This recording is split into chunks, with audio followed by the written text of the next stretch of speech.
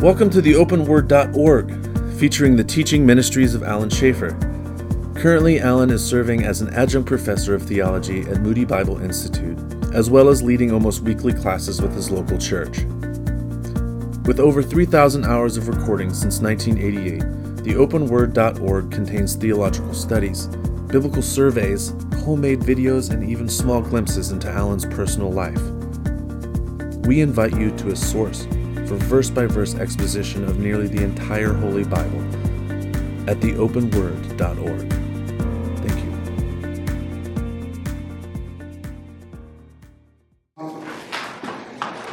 Let's go ahead and get started. It's going to be a short class tonight because of sign-up night, but don't worry, it'll get longer. You won't worry about it, will you?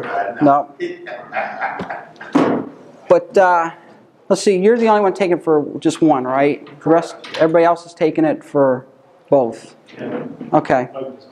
You taking just? You okay? You two are just taking. Okay. All right.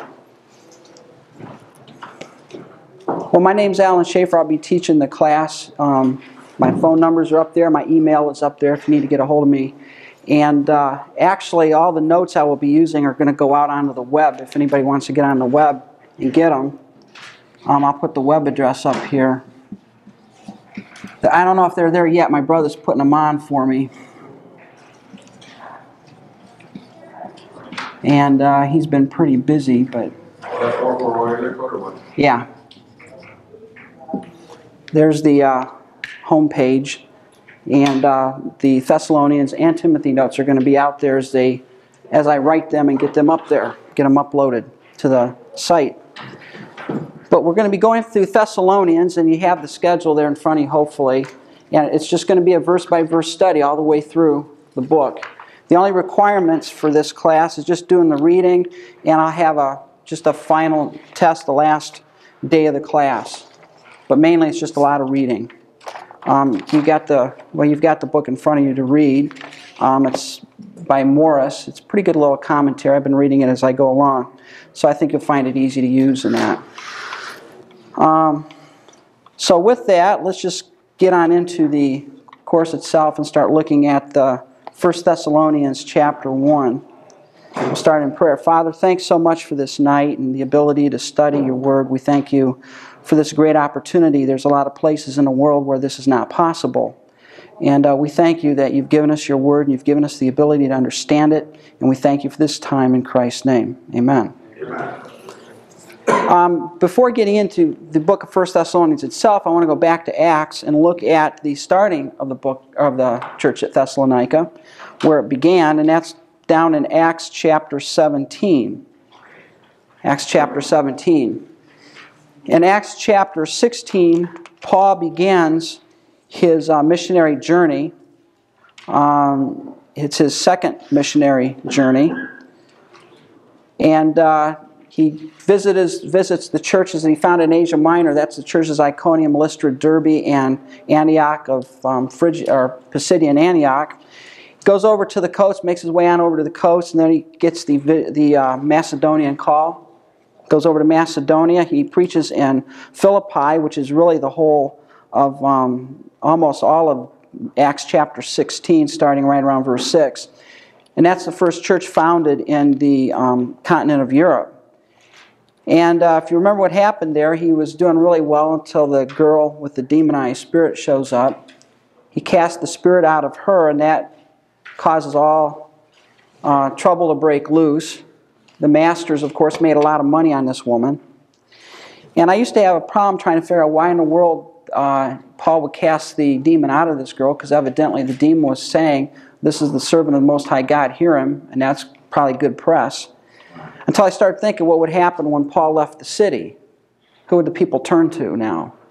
The girl. The girl. And do you think she'd tell the truth then? Probably not.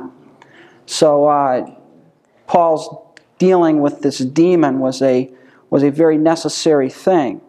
And of course what happened there is the people got mad. They dragged Paul and Silas before the magistrates, who beat them and put them into prison.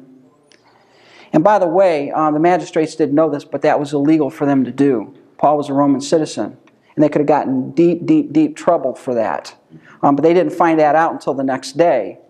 But you couldn't beat a Roman citizen without due process, and they did that.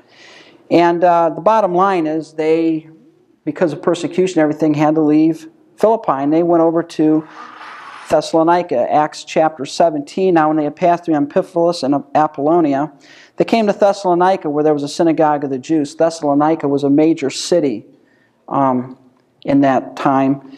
And the places they passed were on the Egnatian Highway. That was the major trade route that ran from Rome over through Asia Minor down into Palestine. It was on the Egnatian Way. And he was just following this like major artery. It's like a modern interstate that went across through there. And Thessalonica was actually one of the major cities of Macedonia. Macedonia was the province that he was in.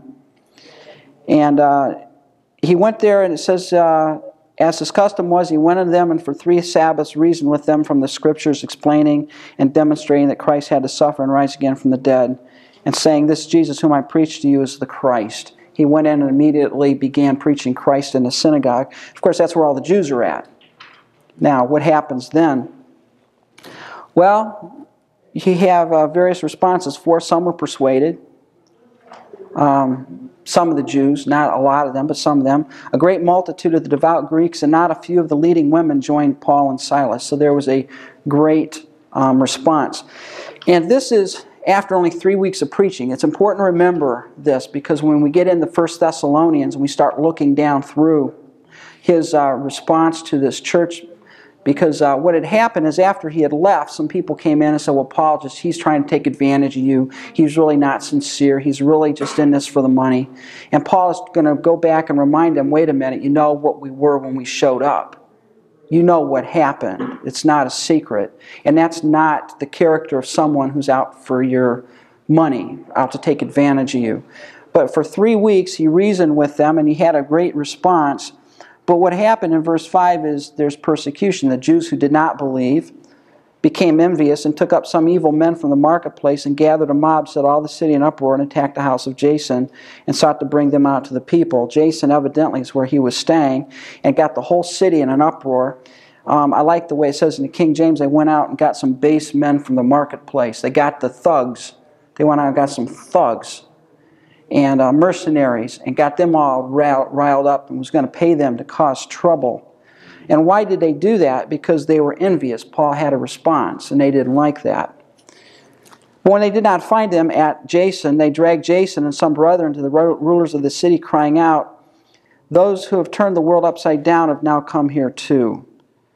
Jason has harbored them, and these are all acting contrary to the decrees of Caesar, saying there's another king, Jesus. Now, is that true? Was Paul a political... No, he wasn't at all. Paul was not out to turn the Roman Empire into some great revolutionary battlefield. No. Jesus was a king, but not of this world. Not a king of this world. I'm glad that's yours and not mine.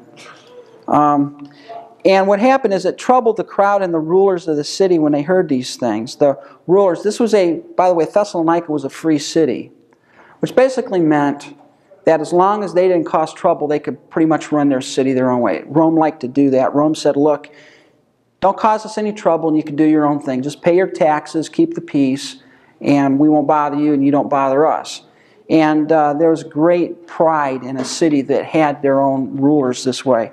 This was a free city, and of course when the rulers hear this, they're troubled. Why? Because if the Rome gets wind of this, there could be some trouble. So when they'd taken security from Jason and the rest, they let them go. They took a bond, basically saying, if you cause trouble, we keep this money that was given. And it says, verse 10, then the brethren immediately sent Paul and Silas away by night to Berea. Now it may have been that this bond, part of the condition was that Paul had to leave the city. He left under persecution. So what happened is, after about 3 weeks, now, they argue back and forth, was it 3 weeks, 4 weeks, or whatever. It wasn't a long time. We know he reasoned for 3 Sabbaths. Now, whether he was there for a couple of Sabbaths where he didn't reason and that, people kill trees and argue about that. Don't worry about it. He was there for a short period of time. It wasn't a long ministry. And he got ran out, went down to Berea, which is the next city. These were more fair-minded than those in Thessalonica, in that they received the word with all readiness and searched the Scriptures daily to find out whether these things were so. A little different reaction there. When Paul showed up and began to preach, they said, well, let's see what it says. And they started comparing it. And it said, many of them believed, and not a few of the Greeks, prominent women as well as men. So again, you have this major response. And what you see is the church is being formed here. It's being formed of Jews and some of the devout Gentiles. Now, these Gentiles were people that liked to hang around. They were not Jews, but they liked to hang around the Jews because of their moral character, their high moral stand. Because it was a pretty pagan culture. I mean, it's pretty debauched in those days. And there were some of these Gentiles that liked the moral standards that Judaism had. So they would hang around the Jews, and they were called God-fearers. Cornelius was one of these. He was a God-fearer.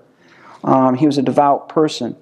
And you have a great response here. But now what happens? Well, the Jews from Thessalonica heard that the Word of God was preached in Berea. They came there and stirred up the crowd. So now you've got, they're exporting their rabble down there. They send the mercenaries down to Berea to stir them up. So immediately the brethren sent Paul away again. So he comes in, preaches, builds a church, then they send him away because the persecution comes along. To go to the sea, but both Silas and Timothy remained there. Silas and Timothy evidently did not stir the crowds up like Paul did. So Silas and Timothy remained, and Paul went alone to Athens. He went down to Athens by himself. And then we have the account here of the Mars Hill, where he dealt with the philosophers in Athens. And then after Athens, he made his way over to Corinth. Okay? Now, with that in mind, let's go back to 1 Thessalonians. And start here. Paul, Silvanus, and Timothy. Now immediately you see Paul, Silvanus, and Timothy. So when Paul wrote this book, evidently Silvanus, that's another word for Silas, that's one of his names, and Timothy was with Paul. Now when did this happen? Well, it happened when Paul made his way over to Corinth. Because Paul made his way over to Corinth, he was rejoined by Silas and Timothy in Corinth. And when he was rejoined, he immediately sent Timothy back to Thessalonica. I want you to go find out how things are going in Thessalonica. We'll see this as we go down through the text. And I want you to report back. So Timothy goes back to Thessalonica. He comes back and reports to Paul how things are going on. And that's when Paul sits down and writes this letter. So Paul is writing with these two other men at his side. To the church of the Thessalonians in God, the Father and the Lord Jesus Christ. Grace to you and peace from God our Father and the Lord Jesus Christ. The general introduction that Paul uses in just about all of his epistles. He's writing back to the Thessalonians. Now, the date this was written, we know, was pretty close to about AD 51, 52. We know that because Paul was brought before the governor of Corinth. And we know that the man they named as governor there was only governor from AD 51 to 52. So if Paul was brought before the governor and he was only there for a year, we can pretty much tag when Paul was in Corinth, which then gives us an understanding of when this book was written. He says, we give thanks to God always for you all, making mention of you in our prayers. Paul says, I'm always praying about you. And he uses the we there, not only himself, but Timothy and Silas. We're always praying for you, and we're always making mention of you in our prayers. And one of the interesting things that I found as I look through Paul's letters, he's always praying for the churches. I mean, he's all the time. He's praying for them. And he's not praying that the persecution will let up, or that their physical problems will be taken care of, or they'll prosper materially. He's praying for their spiritual growth and maturity. He's always praying for that. And he says, I remember 3 things about you.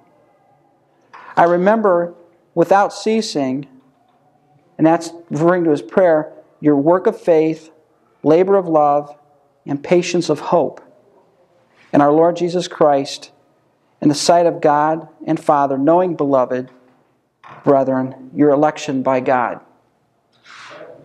I know your election by God. Now, one of the things that you're going to find as we work our way through these books is that notion of election comes up, and I know there's a lot of people that debate back and forth.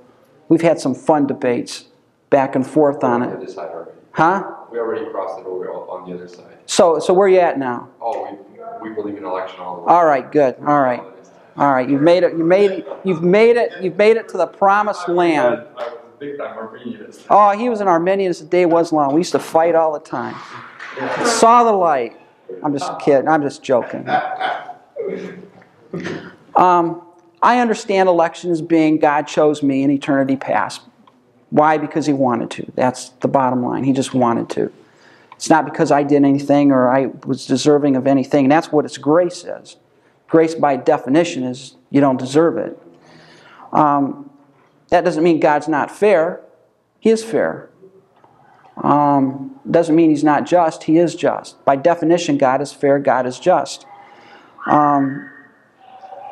But however you take that, however you understand it, and I want to get into the nuts and bolts of election, however you understand election, Paul is saying here that the point he's making here, I know your election. And how do I know your election? Well, it's because of something that is evident in your life. See, one of the big arguments that people say, well, how do you know you're elect? Well, Paul tells you how you know you're elect here.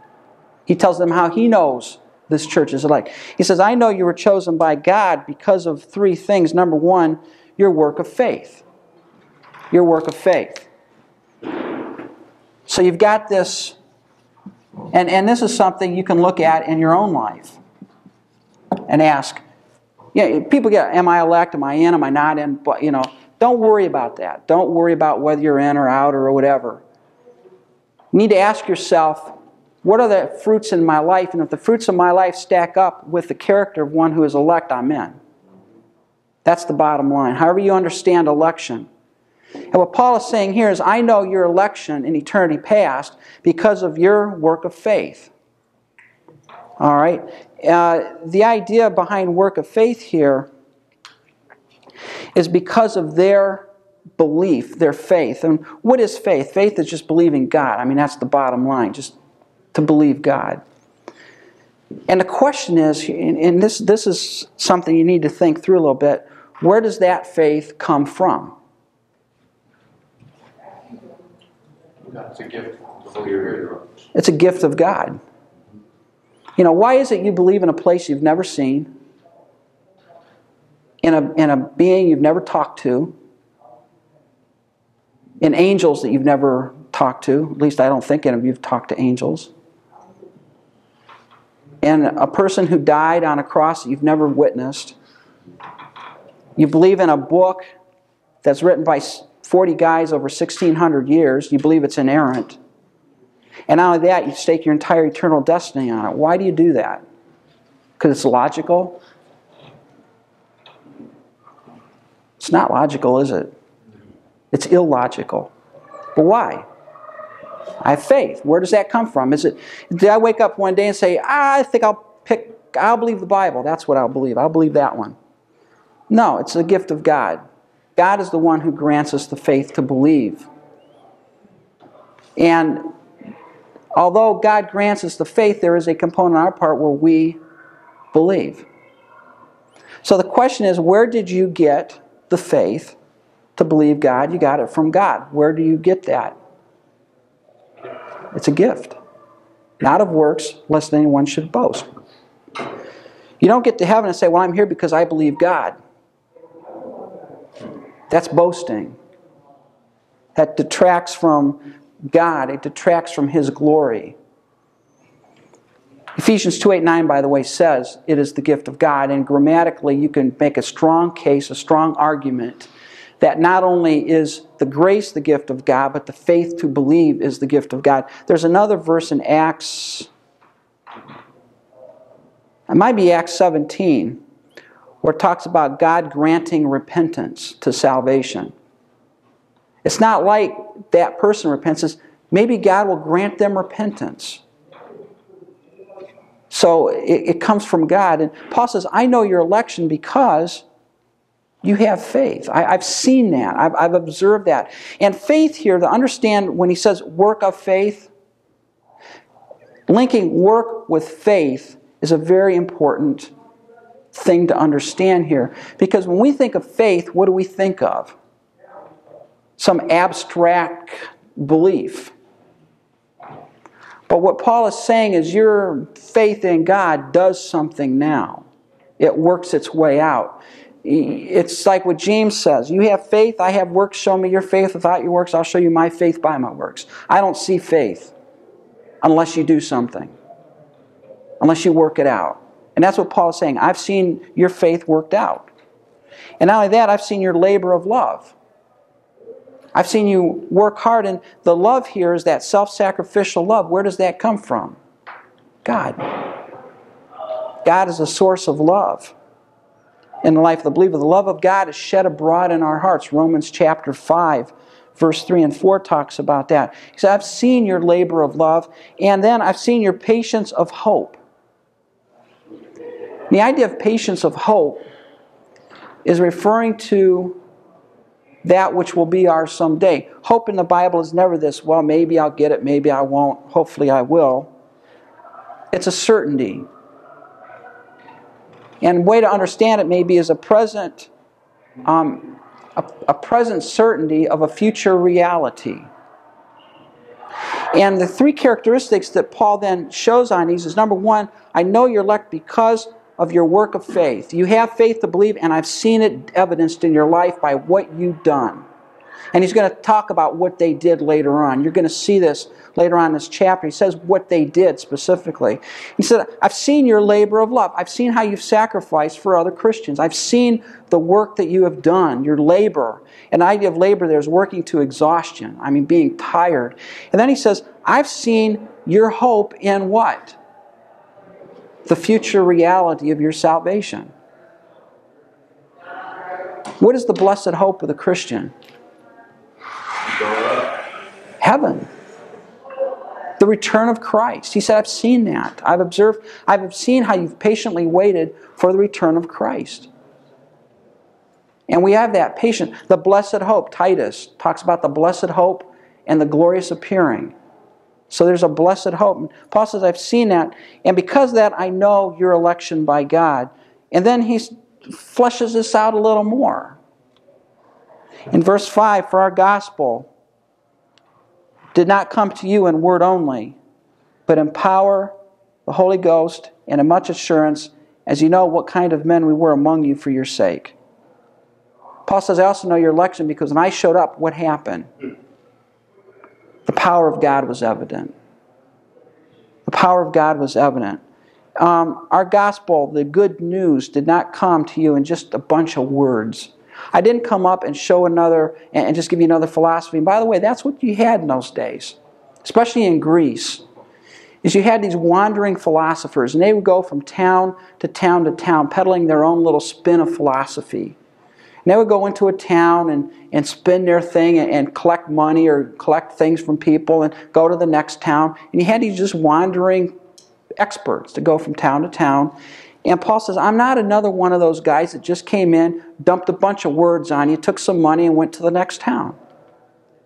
He said, my gospel, my good news did not come to you only with a bunch of words, but in power and in the Holy Spirit and in much assurance. It was a powerful message that did something. What did it do? It transformed them. He says, you know what kind of men we were among you for your sake. Now this starts to hint at one of the problems that Paul was dealing with. That namely is that there are these men that went around, that came in and said, well, Paul's just another one of these philosopher guys. They're wandering around and, love him and leave him. He's gone. He'll never be back. He doesn't care about you. All he wanted was a few favors. He wanted some money from you or wanted your support. He's gone. He doesn't care about you. He's down trying to get the next city snookered. And Paul is saying, wait a minute, you know what it was like when I showed up. I didn't bring you a bunch of words. I brought the power of the gospel which transformed you. And you became, how was that? 6. You became followers of us and of the Lord, having received the word in much affliction with joy of the Holy Spirit.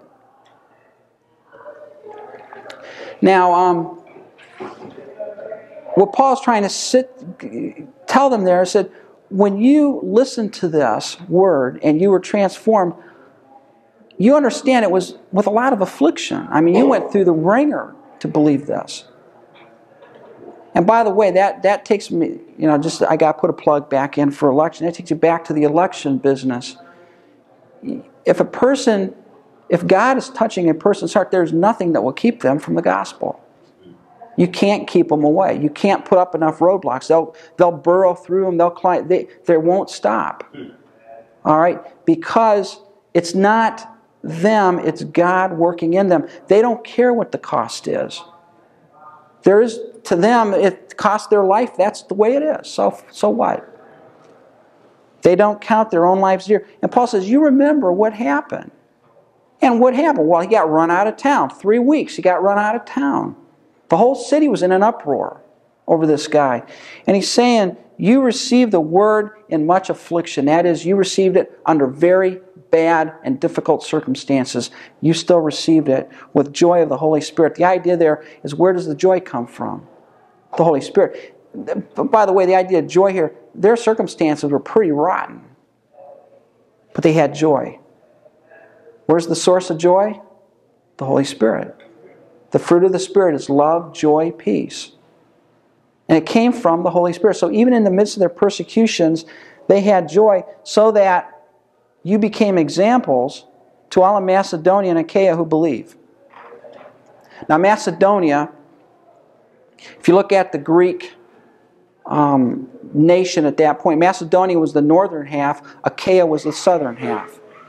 Achaia included Athens and Corinth, and all. It was just the Roman provincial names. He's saying in all of Greece, the whole area of Greece, your word, the word of the Lord has sounded forth. The idea of sounded, that was blow a trumpet. It's a loud noise. He said, you've blared out the message of Christ all over Greece, from the north to the south. You became an example. An example in great difficulty, great trial, great persecution. Because it wasn't the Thessalonian believers who were coming up with the faith and coming up with the endurance. It was God who was granting them that endurance. I like reading about many of the martyrs, and it's interesting to see some of the things they've gone through. Sometimes, I read that and I sit back and say, could I have done the same thing? I mean, what would I do if I knew that tomorrow I'd be burned at the stake? And all I had to do to keep from doing that was just to deny Christ. And I could go free. Could I do it? And the only assurance I get when I think of that is, if I had to do that, God would give me the grace I needed. I don't have that grace now, I will tell you that. Burn at the stake tonight. Christ will forgive me, but I can't be unburned at the stake. But when you're faced with that, God gives you the grace. It's a gift of the Spirit. And Paul is saying, when I look at you people and I see what you're going through, I know you're election of God because of what you're going through. It sort of goes back to the parable of the soils. Remember, you got the seed thrown out. It falls on good soil and it brings forth fruit. And some falls on that stony ground with a thin veneer of dirt over it. And it springs up and you think it's there, but what did Christ say about that? Not enough depth. And when the heat and the persecution and the trials come along, what happens? It dries up, withers, and is dead. And Paul is saying, I know your election because you're sticking it out. When the trials and the persecution, the testing come along, you're not bailing out. You're not leaving. That was his great fear, by the way. When we get to 1 Thessalonians chapter 2 next week, he said, my great fear was that you would be bailing out. I was scared to death that you would be leaving the message that I gave you, that it would all be in vain, that my work there was fruitless. It didn't mean anything. But he says, no, that's not been the case because you're persevering. God gives you the ability to persevere. He's the one that holds you. And I think that's great. If I don't know how you can be a Christian and say, well, I'm saved by faith, but then it's up to me to keep it. How do I keep it? I can't. I can't keep it. I can't. God keeps it for me. God's the one that's enabling me to hold on. God is the one that's giving me the strength to hang in there. It's not from me, because if it was me, I'd be like Peter, right? Book. Peter says, yeah, everybody will deny you. They'll run the other way. Lord, I will be there. I won't leave you. I won't forsake you. And Christ is saying, yeah, right. Cock will crow 3 times and you're gone. Why? Peter was depending on himself. You want to get a hat, cut it. Depend on yourself. And he's saying it came to you in power, and I know that because of that you are truly redeemed. And your faith has gone out so that we don't need to say anything. Paul says, I don't need to tell anybody about your faith because they already know it. He said, I walk up to somebody and say, hey, you hear about those Thessalonian believers up there? Wow, look what's happening. Paul's saying, I don't have to tell anybody because it's all known. For they themselves declare concerning us what manner of entry we had to you, and how you turned to God from idols to serve the living and true God. There's the major thing. They turned from idols to serve the living and true God. I do not believe it's possible for you to be a Christian and have no difference, no change in your life. I don't believe that. You may struggle, you may have sin in your life that you're dealing with, and some of us may struggle for years with sin, but there is a difference, there is a change, there is a turning from. And Paul is saying, you turn from your idols, you turn from that idolatry that you were part of, and you turn from that to serve the living and true God. And where'd the power to do that come from? What turns a person from idols to serve the living and true God? It's the power of the Holy Spirit that does it. All you do is proclaim the Word. God takes care of the results. And it says here, you turn to God from idols. And they had idols all over the place in that culture. I mean, you name it, they had it. They believed it. And it's interesting, you can be anything in that culture, just don't be a Christian. It's sort of like today, I think. You can believe anything today, you're just not allowed to be a Christian and think you're actually right. I mean, that's not politically correct. He said, you turn from idols to serve the living God, and then this thing, and to wait for His Son from heaven, whom He raised from the dead, even Jesus who delivers us from the wrath to come. You turn from God to God from idols, and you're waiting for His Son from heaven. You're waiting for Christ to return. And see, this links back into verse 3. If you want to see their work of faith and labor of love, you got verses 6 through verse 9. You want to see their hope and patience, you look at verse 10. To wait for His Son from heaven. The constant expectation of the early church was that Christ could come at any time. They lived that way. That's the way they operated. And he says, you're going to wait for His Son, whom He raised from the dead, even Jesus who delivers us from the wrath to come. Now, whenever you see the wrath, when you have the in front of the wrath, I think you can make a strong case that that's not referring to the tribulation like I've heard this used all the time. Well, this is talking about the tribulation. No, it's not. It's talking about eternal wrath. What's eternal wrath? Lake of fire. That's the wrath that we're delivered from. He says He delivers us from the wrath to come. And how does He deliver us? Through faith in Christ. We're not going to pay the ultimate penalty for sin because Christ paid it for us. And so what you see in this first chapter is Paul is reminding them. He's really rejoicing with them and saying, look, I know, and what you see, and we see this in chapter 2 where he expounds a little bit, he is thrilled to death after hearing from Timothy that this church was on the ball. He's thrilled out of his mind because he was scared to death that maybe they abandoned the faith. Maybe I was just a dream. Maybe they were the shallow soil of Matthew.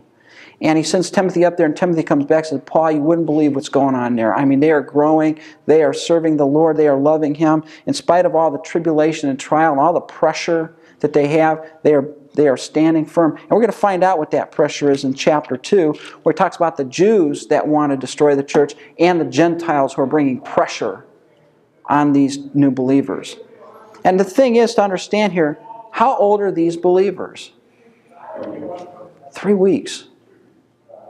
You think, wow, until I've been a Christian for 30 years, I don't have any maturity. Well, there's an element of truth to that, is we are to mature as we grow in the Lord. But these people are only 3 weeks old. And yet you see God's power in them. And the Word of God is sounding forth over that whole area, all that whole nation of Greece, really. And all the way into the Roman Empire. You're on the Ignatian Highway, and you've got caravans and everything going in and out. It's going to spread all over the place. And you see that. Well, next week we'll pick up and look at chapter 2 of 1 Thessalonians. And we're going to slow down a little bit when we get into chapter 4 and 5, so don't worry. We'll try to work a little ahead so we can slow down. And there's some really deep meat in 1 Thessalonians 5 that we're really going to spend some time on. But that's just the overview of the book right there. Any questions, comments, I was in preach mode tonight. Hopefully you'll ask more questions. Are you going to do the time like we did last year? Come in a little early, like 6 o'clock? Or are you going to keep it at 6:20? Well, I'm going to probably keep it at 6:30 because after 6:30 and 7:30, then I got another, and they're going to be done at 8:30. So, all right. Okay, well, let's close in prayer, and next week we'll pick up with 1 Thessalonians 2. Father, thanks for the night and for the opportunity to study the first chapter of this book. We've just skimmed the surface, but I pray that what we've seen here we'll think about. And Father, I just thank you for this opportunity of studying for the semester to come. In Christ's name, amen.